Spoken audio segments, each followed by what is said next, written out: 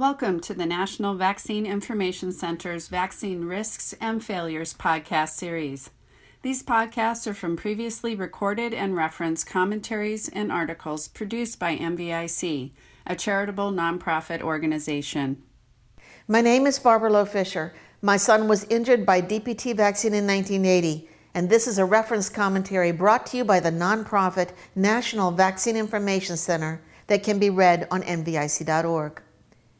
For the past decade, Americans have been hearing dire warnings that B. pertussis whooping cough cases are on the rise, and it's the fault of parents who don't vaccinate their children. That myth actually goes back to the early 1980s, when parents of DPT vaccine-injured children in the U.S. were asking for a safer pertussis vaccine, while at the same time discovering that whole cell pertussis vaccine in DPT shots did not prevent infection, and vaccine immunity lasted for only 2 to 5 years.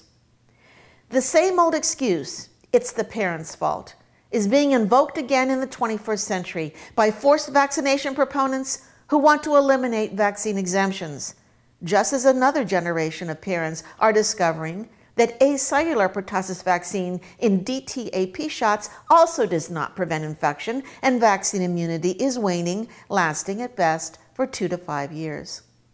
What's old is new again. And it is time to dispel the myths and lies being told about pertussis and pertussis vaccines. In brief, fact.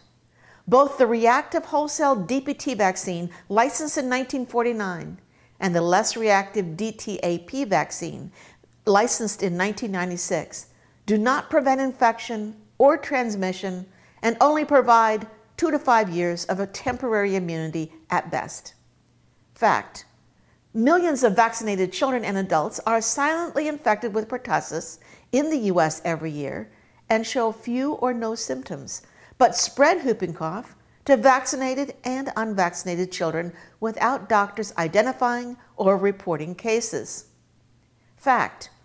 In response to mass pertussis vaccination campaigns beginning in the 1950s, the B. pertussis microbe evolved to evade both whole cell and acellular pertussis vaccines, creating new strains, producing more toxin to suppress immune function and cause more serious disease. Now, here is the rest of the story in more detail. Child pertussis vaccination rates in the U.S. have remained very high for the past 35 years. Consistently, more than 94% of kindergarten children have had 4 to 5 pertussis-containing shots, either in whole cell DPT or acellular DTaP vaccines. There's a 94% pertussis vaccination rate for children under 35 months old. And today, 88% of teenagers attending high school have gotten a 6th pertussis booster shot. That's a lot of pertussis vaccination going on in America for a long time among children of all ages, many of whom are now adults in their 20s, 30s, and 40s. So why are public health officials reporting that large numbers of fully vaccinated preschoolers in Florida, and fully vaccinated teenagers in California, and fully vaccinated sisters and brothers of newborn infants are spreading pertussis whooping cough, even though most have gotten every pertussis shot recommended by the CDC? Before we examine why the experts are fighting with each other about the answer to that question, let's do a quick review of the history of pertussis and pertussis vaccine.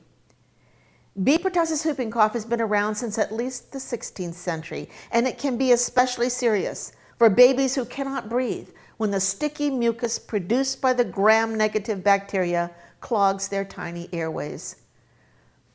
The first crude whole cell pertussis vaccine was licensed in 1914, but it was not given widely to children until after 1949. When it was combined with diphtheria and tetanus vaccines into the DPT shot and used until 1996, when a less reactive DTaP vaccine was licensed in the U.S. By 2014, public health officials reported that 86% of the world's children had gotten at least 3 pertussis shots, but estimate there are still about 16 million pertussis cases and 195,000 pertussis-related deaths every year globally. But what about deaths in the U.S. from pertussis whooping cough? In our country, deaths from pertussis infections dropped by more than 75% between 1922 and 1948, the year before the DPT vaccine was licensed. In 1948, the mortality rate was less than 1 pertussis death per 100,000 persons and would never be higher than that again. In 2013, there were about 29,000 reported pertussis cases and 13 pertussis-related deaths in America, with 9 of those deaths in infants under age 1. However, reported numbers of pertussis cases do not match the total number of actual cases of pertussis that are happening in America. Most pertussis cases, like most vaccine reactions, are not being diagnosed or reported by doctors to the government. Public health officials admit they still don't have reliable lab tests to measure pertussis immunity, and they can't agree about how to identify pertussis when infected people, especially vaccinated people, show up in doctors' offices with mild symptoms. But what public health officials have known for a long time and do not publicly talk about is that millions of vaccinated children and adults living in the U.S. get pertussis whooping cough and are never identified. That's right. There are millions of pertussis infections going on in America among vaccinated people, but doctors are not diagnosing or reporting them. In fact, whether you or your child have been vaccinated or not, you can get a silent, asymptomatic pertussis infection and transmit it to someone else without even knowing it.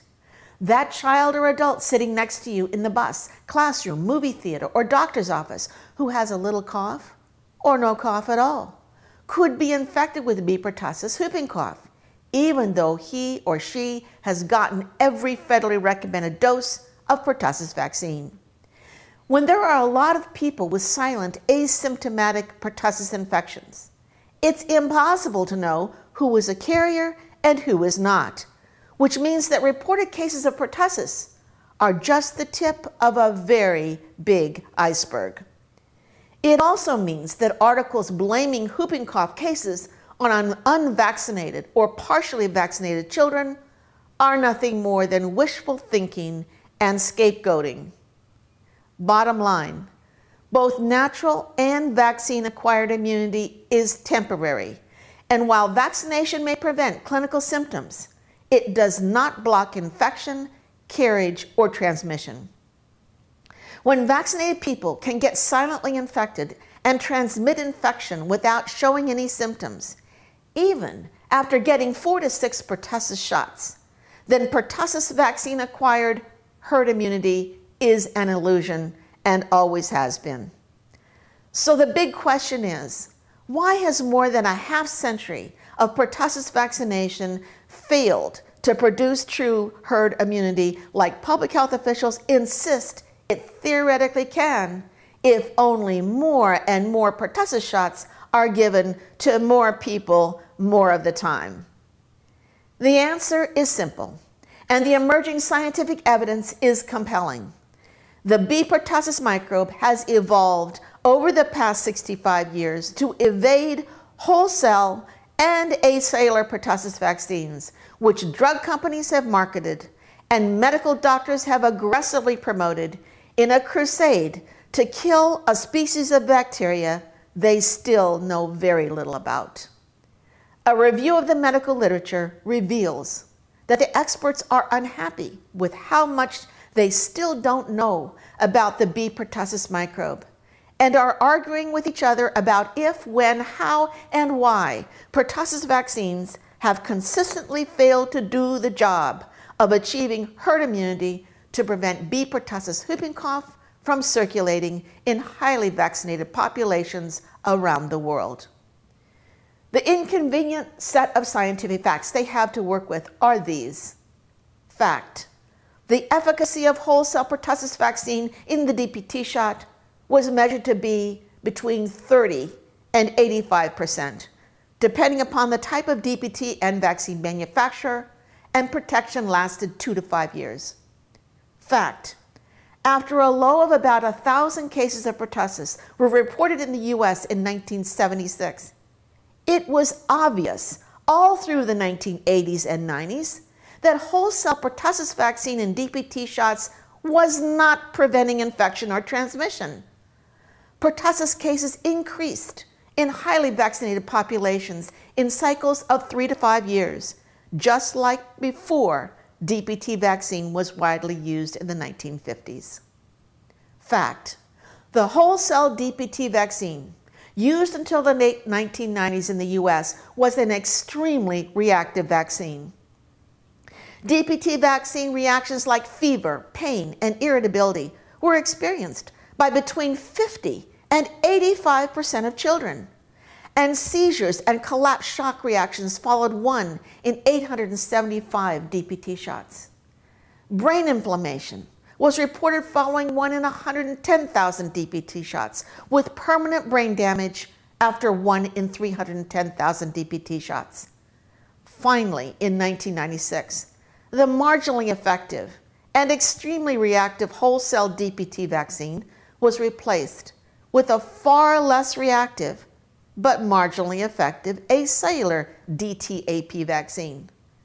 Similar to whole cell pertussis vaccines, acellular pertussis vaccine efficacy in clinical trials was measured to be between 40 and 89%, depending upon the DTaP vaccine manufacturer.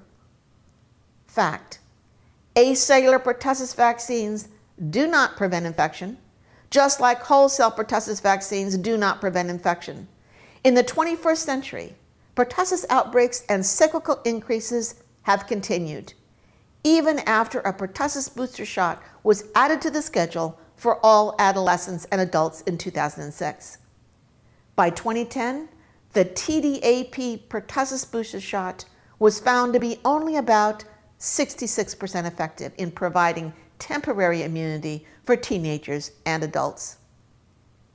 18 years ago, in 1998, molecular biologists and other basic science researchers began warning that the B. pertussis microbe started to evolve to evade whole cell pertussis vaccine after DPT shots were given on a mass basis to children in the 1950s. For the past 2 decades, these bench scientists have been publishing hard evidence that over the past 65 years, B. pertussis bacteria have efficiently adapted to both whole cell and acellular pertussis vaccines. In a fight to survive, the B. pertussis microbe has created new strains that produce more pertussis toxin to suppress the human immune system and cause more serious disease. Today, the pertussis strains included in the vaccine no longer match the pertussis strains causing whooping cough disease. Bottom line, there is compelling scientific evidence that B. pertussis bacteria have evolved to survive vaccine pressure. Now there are more virulent pertussis strains that are more efficiently transmitted by vaccinated children and adults with waning immunity.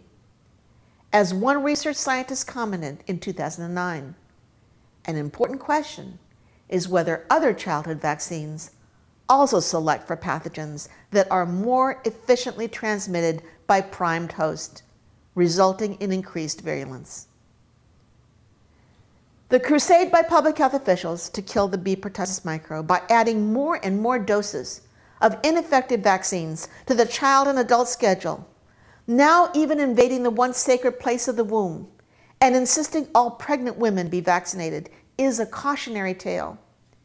As we witness a bacterial species efficiently adapting in an effort to survive a war that has been declared on it, what has become painfully clear is that the history of mass vaccination has not been driven by hard science transparently shared with the people.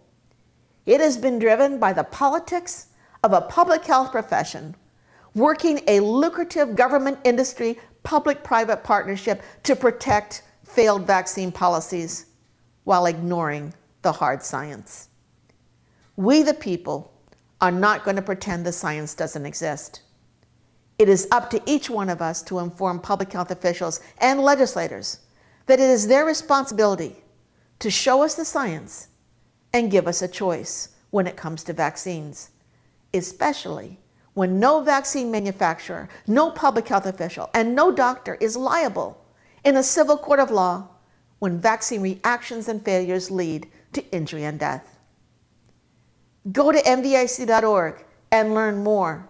Sign up for the free NVIC advocacy portal and become active in your state to protect vaccine exemptions from being eliminated by the pharma, medical trade, and public health industries. It's your health, your family, your choice. Before you take a risk, find out what it is. To learn more about vaccines, diseases, and the human right to informed consent, visit NVIC.org, the website of the nonprofit charity, the National Vaccine Information Center. Since 1982, NVIC has worked to prevent vaccine injuries and deaths through public education and to secure informed consent protections in U.S. vaccine policies and laws.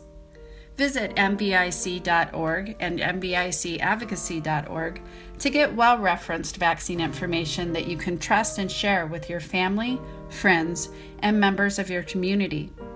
It's your health, your family, your choice.